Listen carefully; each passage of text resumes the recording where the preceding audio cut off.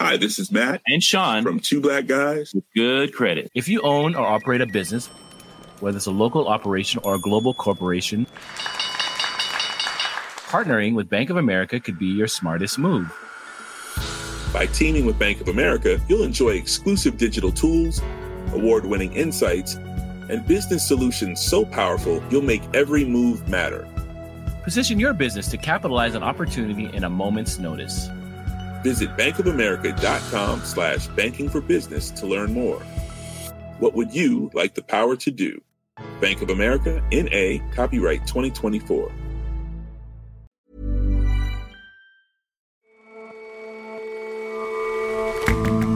Hello and welcome to The Intelligence from The Economist. In New York, I'm John Fassman. And from London, I'm Jason Palmer. Every weekday, we provide a fresh perspective on the events shaping your world. As France's presidential election approaches, Marine Le Pen of the right-wing National Rally is climbing in the polls. We meet with members of the party to discuss its seemingly successful bid to soften its extremist image and draw in young voters. And President Recep Tayyip Erdogan of Turkey doesn't like the English-language puns and jokes commonly made with his country's name, so he's trying to give it a new one. Problem is, you can't make people give up linguistic habits cold turkey.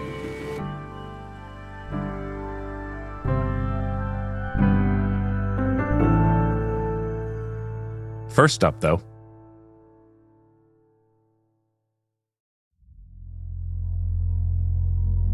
the images have been haunting. Corpses, some with hands and feet tied, litter the streets of Bucha. Found in the wake of Russia's retreat, the slaughter of civilians has prompted outrage around the world. Today, NATO members are meeting in Brussels to decide how best to help Ukraine. As talks enter their second day, Ukraine's foreign minister, Dmytro Kuleba, said he had a very simple mandate. It's very simple. It has only 3 items on it. It's weapons, weapons, and weapons. We are confident that the best way to help Ukraine now is to provide it with all necessary to contain Putin and to defeat Russian army in Ukraine so that the war does not spill over further. The stark realities of war described in plain terms on the steps of NATO's headquarters. I think the deal that Ukraine is offering is fair. You give us weapons, we sacrifice our lives, and the war is contained in Ukraine. This is it. On Wednesday, President Biden announced a fresh wave of sanctions. The EU may soon do the same, perhaps banning Russian coal imports. Russian forces, meanwhile, are stretched thin and demoralized as they pull back from Kyiv. But while the capital welcomes the respite, Russian forces are gathering in the east. We have seen no indication that President Putin has changed his ambition to control the whole of Ukraine and also to rewrite the international order. So we need to be prepared for a long haul. As the war moves into a new phase, will Ukraine be able to withstand a concentrated Russian attack?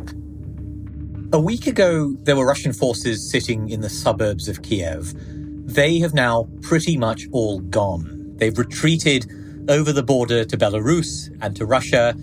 And what our correspondents in Kiev are telling me is that the city is beginning to return to normal.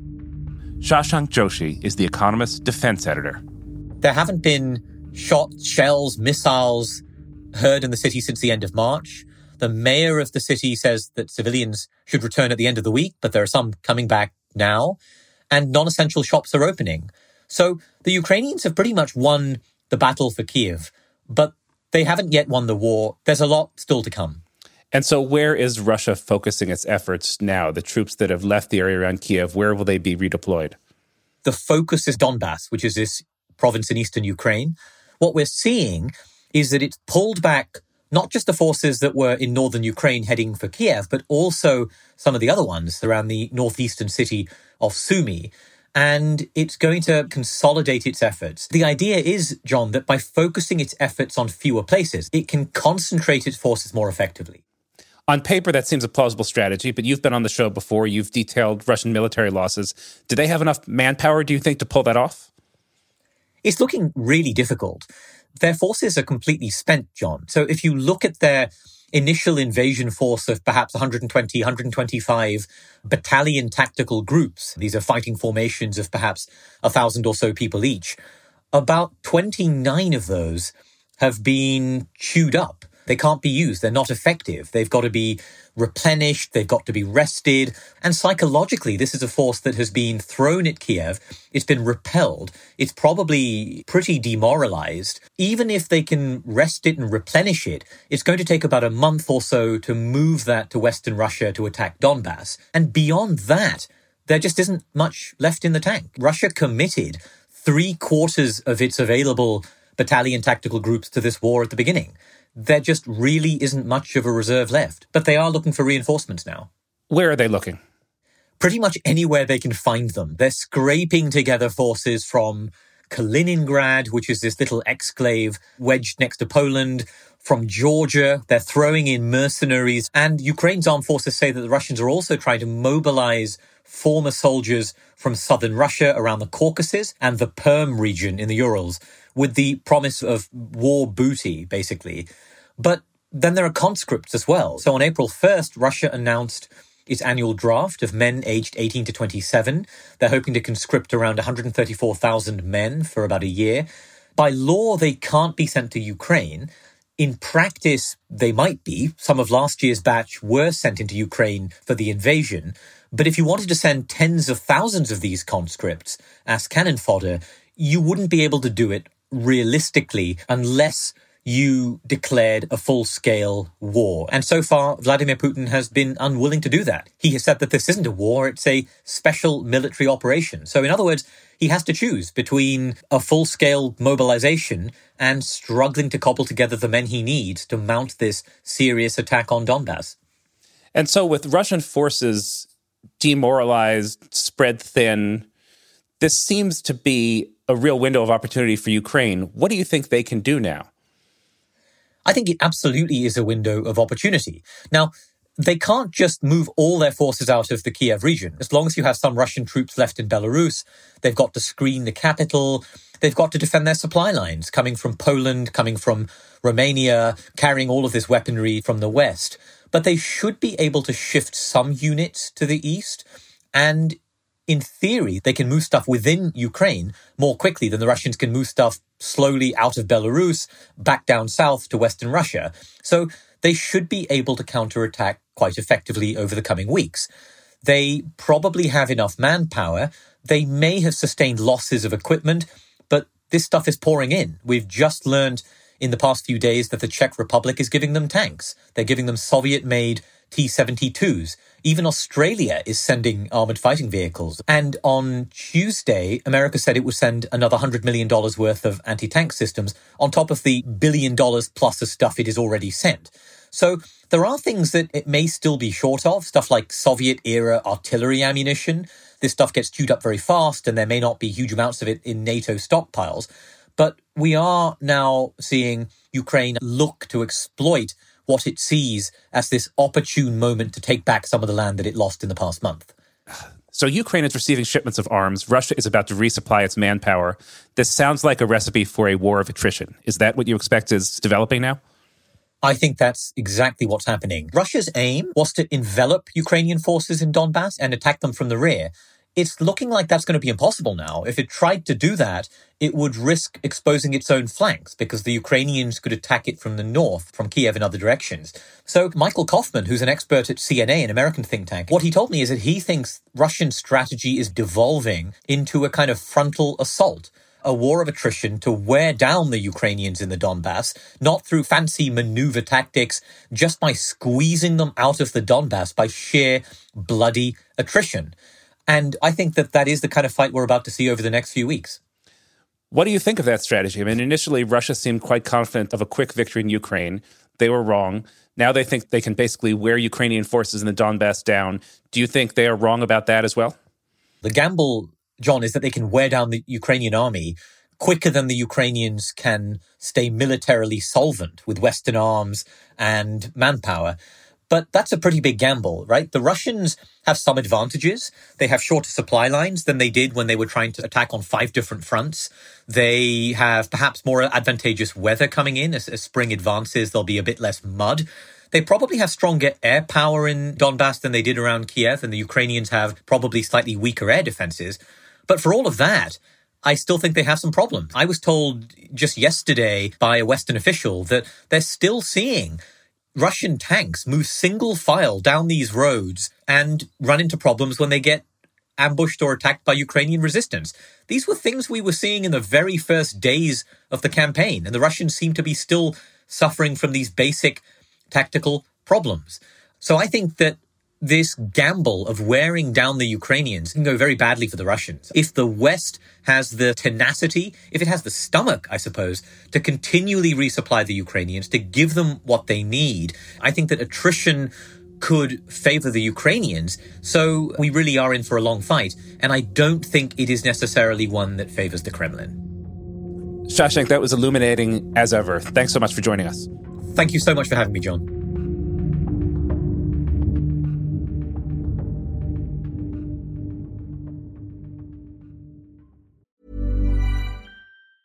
Hi, this is Matt And Sean from Two Black Guys with good credit. If you own or operate a business, whether it's a local operation or a global corporation, partnering with Bank of America could be your smartest move. By teaming with Bank of America, you'll enjoy exclusive digital tools, award-winning insights, and business solutions so powerful you'll make every move matter. Position your business to capitalize on opportunity in a moment's notice. Visit bankofamerica.com/banking for business to learn more. What would you like the power to do? Bank of America, N.A., copyright 2024.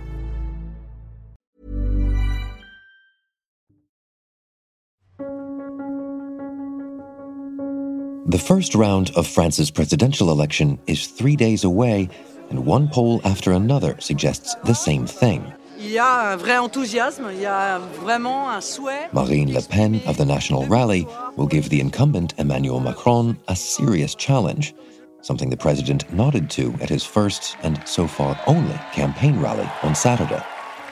Regardez, du Brexit à temps d'élection, ce qui paraissait improbable et qui a pu advenir. The fact that Ms. Le Pen is faring so well is down in part to a long rehabilitation of the party, distanced somewhat from its founder, her father, Jean-Marie. In 1972, he co-founded what was then called the National Front, a party that was staunchly, viciously, unapologetically far-right. National Front leader Jean-Marie Le Pen thunders against what he calls the government's incapacity to halt the invasion of France by foreigners who take work from Frenchmen and fill the hospitals and prisons. Nearly 40 years later, in 2011, Marine was elected to lead the party. Marine Le Pen est élue président du Front National. The idea then and since was to soften the party's message, to clean up its image. Her father is now out of the party altogether, and since 2018 has its new name.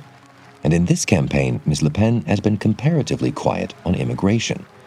That's partly because the slate of candidates has its magnet for the extreme right, Eric Zemmour.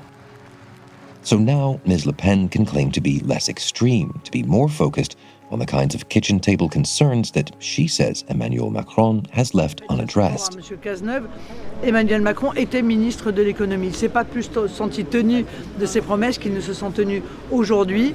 Les Français n'en peuvent plus de ce mépris. In this sixth installment of our French election series, we're going to look at how she has ended up as Mr. Macron's greatest threat, and what that means for a storied party that has very much come in from the fringes of the country's politics.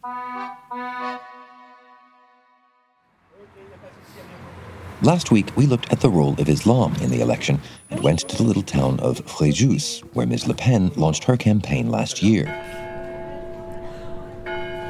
We told you how we spoke with Frank Giletti, who's a party official in the region. We spoke about the role that identity and immigration are playing in the campaign and about the party's far-right image. We are not from left or from right. We are for the French. And also it is the main idea of this campaign. We are not right, we are not far right, we are not left. Maybe there is good thing from the left, and why not? We work for the French, all the French. He said the party's stance on immigration was unchanged, but he said Mr. Zemmour's campaign focuses exclusively on it. Ms. Le Pen, he said, had a more complete program, fixing the failures of the country's centrist parties. They used to have the power, the centrism. They used to be elected, and people noticed that nothing changed. There is still unemployment, there is still insecurity, there is still immigration. They pay a lot of tax, more and more tax. They feel less free than before, not happy, and they don't believe in this politics. That's why maybe some people want to change and wants to try a party who doesn't have responsibility before. There's another focus that's playing a big role too, courting the youth vote. How many French people, young French people, live in London? 300,000, maybe more. These people are good education, have a good place, but they prefer to live in London. Why? Because they don't feel free in France, because there are a lot of taxes, a lot of issues. And what she said, these people, plenty of energy, a lot of idea, we need them in France. The National Rally has been a party in flux for years, but never more so than now. I asked Frank where he saw it all going. Given the big changes over the past 10 years, where do you see the party in 5 or 10 years more? And he had a simple answer. In the Élysée? No. Right. The Élysée, the presidential palace. That push for the youth vote is working, especially among the rural and the less educated. Of the young people planning on voting, more are behind Ms. Le Pen than back any other candidate. To find out why, we headed west to Brignoles, where we met with Julien Chevet, the local head of Generation Nation, the party's youth wing. Bonjour. Julien? Jason. Nice to meet He you. and a few colleagues were pasting Marine Le Pen posters on a roadside electricity substation. What? The poster is in two halves. Emmanuel Macron in black and white, Marine Le Pen smiling in full color. The words say sans lui, avec Marine. Julien explained. Voilà, quand on voit l'affiche sans lui, avec Marine, sans lui, parce que du coup on a vécu 5 ans vraiment de galère. Without him, with Marine, he says. The past 5 years have been a struggle. Everything good was made bad, everything bad got worse. So why with Marine and not with the left-leaning parties that traditionally court young voters? Quand on écoute le programme de Marine Le Pen, on comprend que c'est elle qui a la logique en fait pour nous des choses. She's the one who has the logic for us, he says. Her campaign promises to abolish income tax for the under-30s, to cut value-added tax on petrol and energy bills, and to lower motorway tolls. Julien says all that will help young people build their futures. Vraiment, ça me donnait encore plus d'envie de travailler plus, de pouvoir m'épanouir dans mon travail et du coup et de gagner plus. Et après 30 ans, je vais peut-être payer des impôts, mais je me serais déjà constitué du coup une trésorerie personnelle. It will make me want to work more, to flourish, to build up savings, to buy a house. In a region where a car is a necessity, cutting petrol prices and tolls really resonates with people like Julien. But what about the history, the stigma of the party?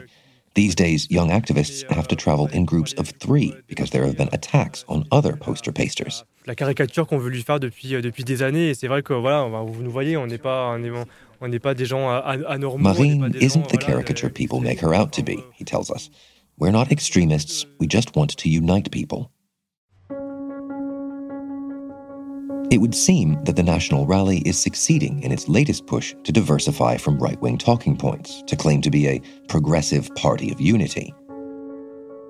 Everywhere we went, we had to press party members about her position on matters such as immigration.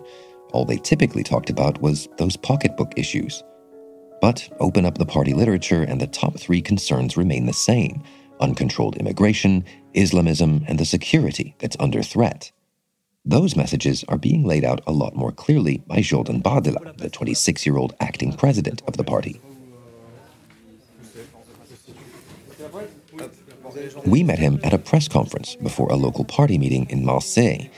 Flashy event it wasn't. 2 photographers, 2 bodyguards, a handful of journalists.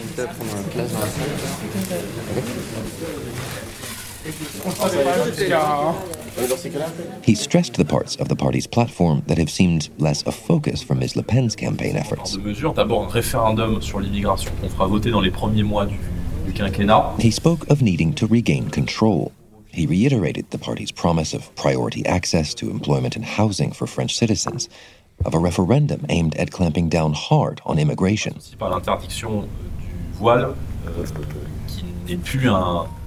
He said there would be a national outright ban on wearing the hijab, which he said is no longer a religious garment, but a tool of conquest.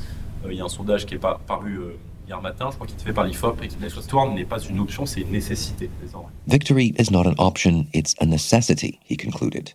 Emmanuel Macron will be defeated. Emmanuel Macron sera battu. That isn't as outlandish a claim as it seemed when we started this series. Our election forecast model now gives Ms. Le Pen a 1 in 5 chance of victory.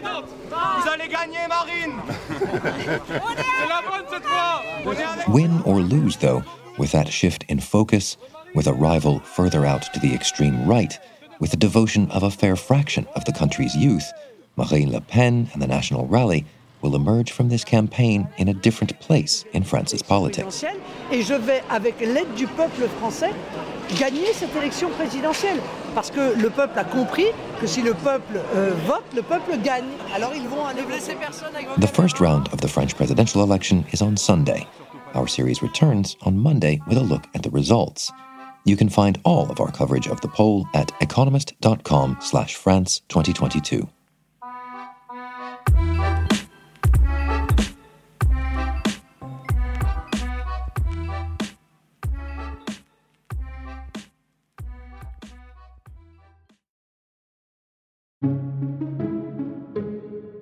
Anyone who's ended up with an unwelcome nickname knows how tricky they can be to get rid of. But it's not just people who get stuck with disliked monikers. Over time, place names too can become anachronistic, celebrate unpleasant history, or just be the butt of too many jokes. The latest to attempt a rebranding is Turkey, whose president decided last year that you should call his country Türkiye. Turkey's decision to change its English name to Türkiye came about because of the frustrations of the president, Recep Tayyip Erdogan, with the bad puns that conflate Turkey the country with turkey the bird that people eat at Thanksgiving and Christmas. Lane Green writes Johnson, The Economist's column on language. Mr. Erdogan has clamped down on dissenting opinions of various things in the country that he governs, and he's now apparently convinced that his authority and power extends to the English language as well. So his government plans to register with the United Nations under the new name. So is it catching on a little closer to home yet? Well, state institutions have begun using it, but despite a fortune spent on a new publicity campaign called Hello Türkiye, Türkiye is not yet catching on. Our correspondent Piotr Zalewski was at a recent international forum in Antalya, where he notes that diplomats did not at all really appear interested in using the new name consistently. They'd use it and then they'd forget and switch back. The only people apparently who really stayed on message using the new name, at least in public, were the foreigners that had been hired to work for Turkey's state propaganda news channel.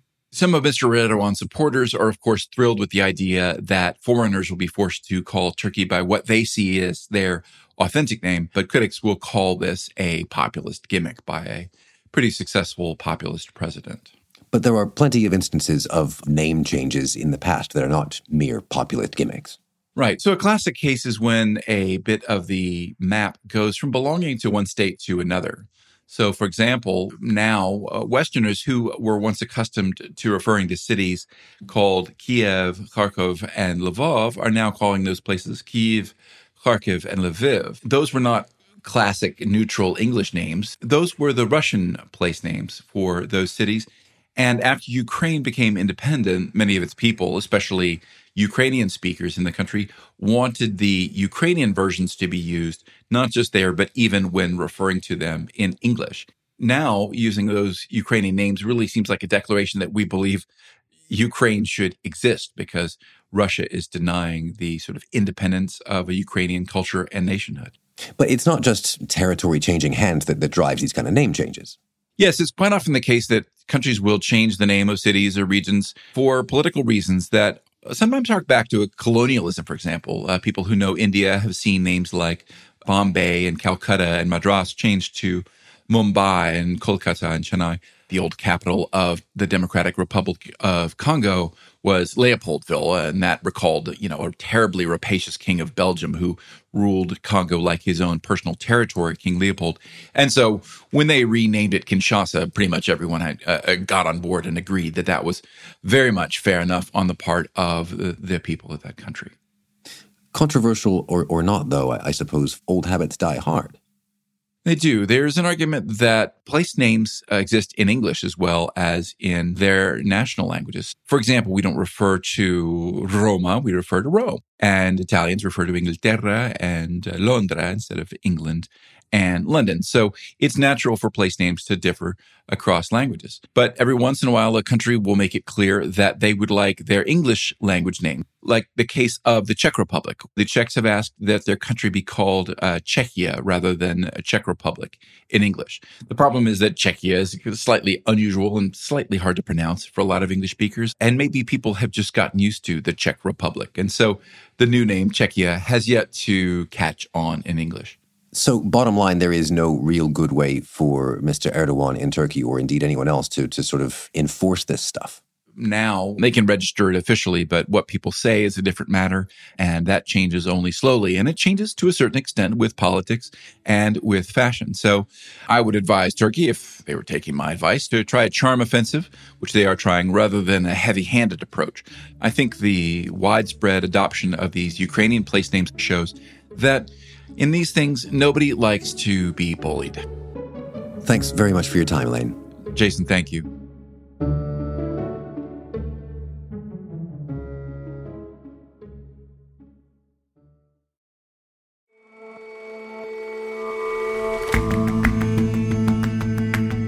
That's all for this episode of The Intelligence.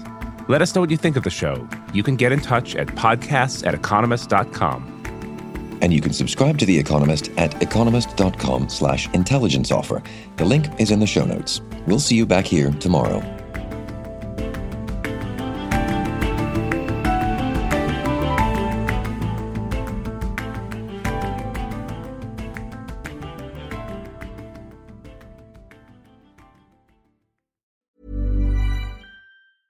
Hi, this is Matt and Sean from Two Black Guys with Good Credit. If you own or operate a business, whether it's a local operation or a global corporation, partnering with Bank of America could be your smartest move. By teaming with Bank of America, you'll enjoy exclusive digital tools, award-winning insights, and business solutions so powerful you'll make every move matter. Position your business to capitalize on opportunity in a moment's notice. Visit bankofamerica.com/banking for business to learn more. What would you like the power to do? Bank of America, N.A., copyright 2024.